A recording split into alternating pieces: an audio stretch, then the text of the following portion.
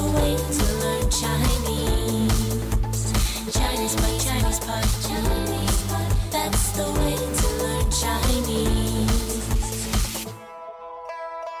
Coming to you from our studios in Shanghai, China, this is ChinesePod. 我是 Jenny。 And I'm John. So Jenny, today it's upper intermediate and we're talking about badminton. 我非常喜欢的运动，羽毛球。羽毛球 Yeah, badminton. Yay. 不是，你看中文和英文完全不一样哈。英文是这个应该是发源地对吧 ？Badminton, the place where it started. 英国啊。对，但是中文我们就形容这个球是用羽毛用 feather 做的 Feather ball.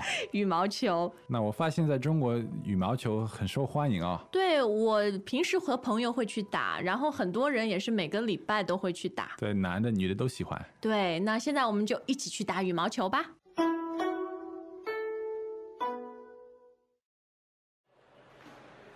嘿嘿，羽毛球我可打不好，你来发球吧。好，给我球，看球，有。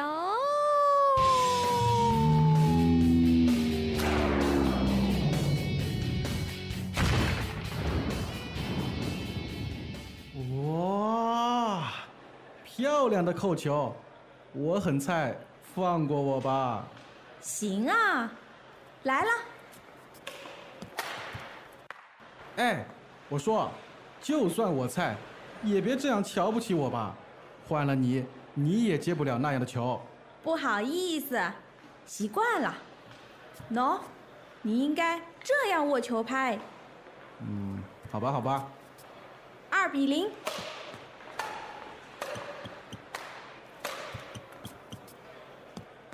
哎，出界了。哪有啊？你看清楚了吗？哦，嘿嘿，没出界。嘿嘿嘿。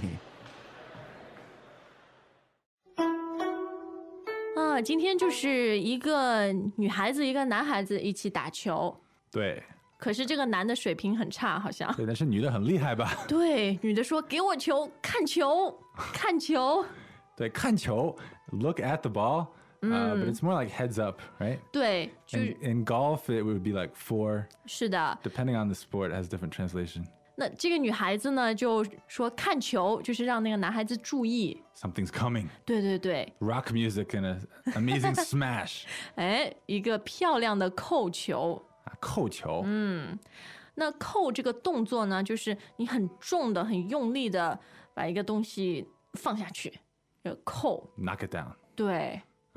那么扣球就是你刚刚说的一个 smash。 对，那么在其他的运动里也可以扣球，比如说篮球。that would be a dunk。 对，扣篮哈，就是那种什么 slam dunk。 那 volleyball 呢？排球也可以扣球 spike。 对，都是扣球哈。那这个男孩子啊，他说我很菜，你放过我吧，我很菜，放过我吧。这个菜就是吃菜的菜。对，但是这里的意思就是说我的水平很差，我是一个 newbie 初级的啊。对 newbie 是菜鸟啊，所以这个菜就是一个菜鸟的形容词是吗？对，其实这也是网络语言哈。那菜其实这个说法是源自于台湾，然后再流传到其他的地方哈。OK。那因为他很菜，所以他要叫那个女孩子放过我吧，放过我吧。放过。这个过是那个，这里放过是一个固定的说法，它的意思就是你饶了我吧。我之前学过一个说法是放我一马。哎呦，放我一马，你好像古代人哦。是这个意思吗？对，放过和放一马是同样的意思。不要这样盯着我，不要让我很难过，对吧？放过我吧，放过我吧。可是那个女孩子好像不想放过他哦，而且还有点嘲笑他的意思。所以这个男的说，就算我很菜，你也别这样瞧不起我。那这个瞧不起就是看不起是吗？对，看和瞧是一样的意思啊。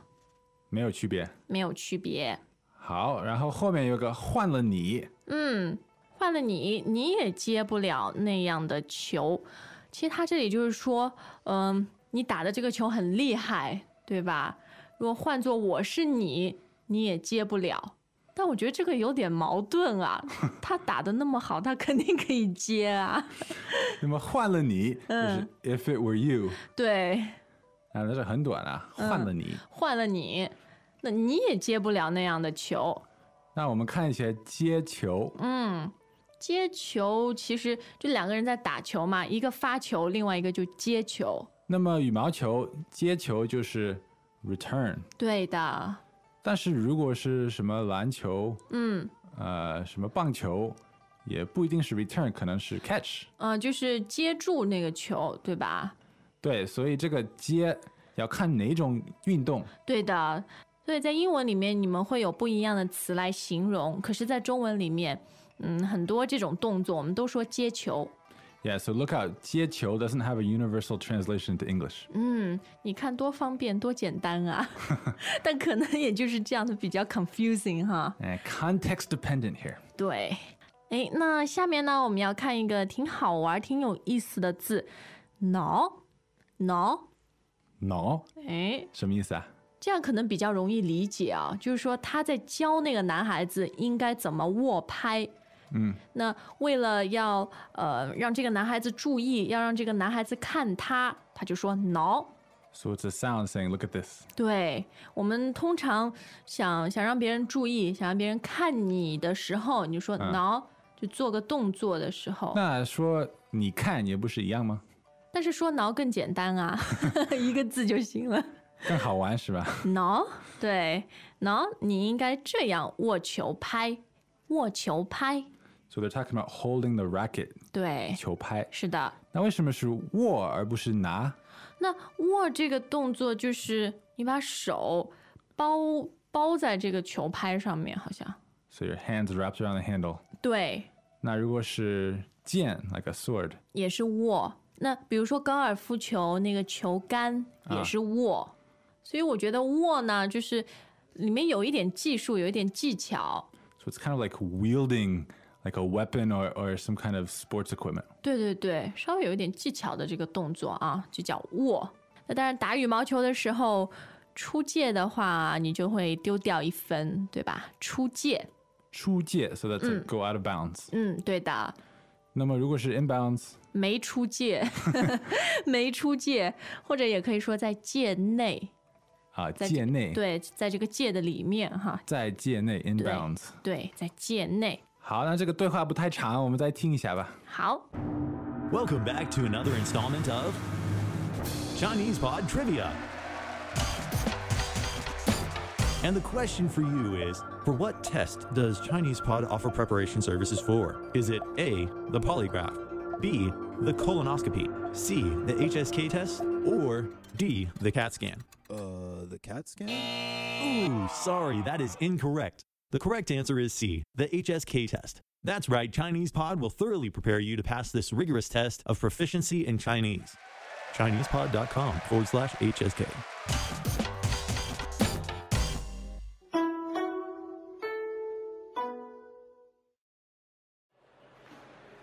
嘿嘿，羽毛球我可打不好，你来发球吧。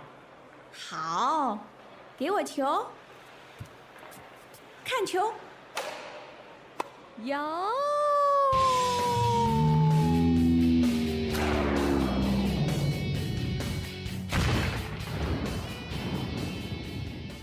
哇，漂亮的扣球，我很菜，放过我吧。行啊，来了。哎，我说，就算我菜，也别这样瞧不起我吧。换了你，你也接不了那样的球。不好意思，习惯了。喏，你应该这样握球拍。好吧，好吧。2比0。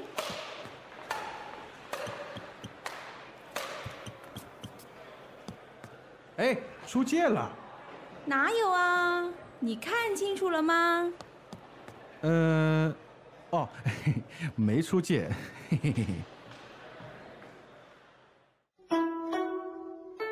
哎 ，Jenny， 我要承认，在美国我们看羽毛球，没有人看羽毛球，我觉得我有点瞧不起，我觉得啊，就好像不是一个 real sport。怎么中国人好的运动你们都觉得不是真的运动啊？乒乓、没办法，it's a feather ball，come on 。怎么这样？但是羽毛球呢，在中国打的人很多，小孩喜欢打，中年人喜欢打，老年人也打哈，而且打得很认真啊。对，那经常呢，你会看到在公园或者就是那种住宅小区里面就有人打，也没有网，对，也没有网，也没有界，所以出界不出界也不知道。对，谁知道急不急？对呀、打打玩是吧？对，就打玩，就是锻炼身体嘛。可能是因为不需要什么东西，不需要网。哎，是，就是比较简单的运动哈。好，那 ChinesePod.com 上面除了有今天的课程，还有许许多多其他的课程。Yeah, so come and participate in the comments. ChinesePod.com. We'll see you there. 好，我们下次再见。再见。As usual, ChinesePod provides an extensive selection of learning materials for this lesson on its website, www.chinesepod.com. You can access this lesson directly with the lesson number 0951. So just go to www.chinesepod.com/0951 and you will find a transcript, vocabulary, and much more. The link again, www.chinesepod.com/0951.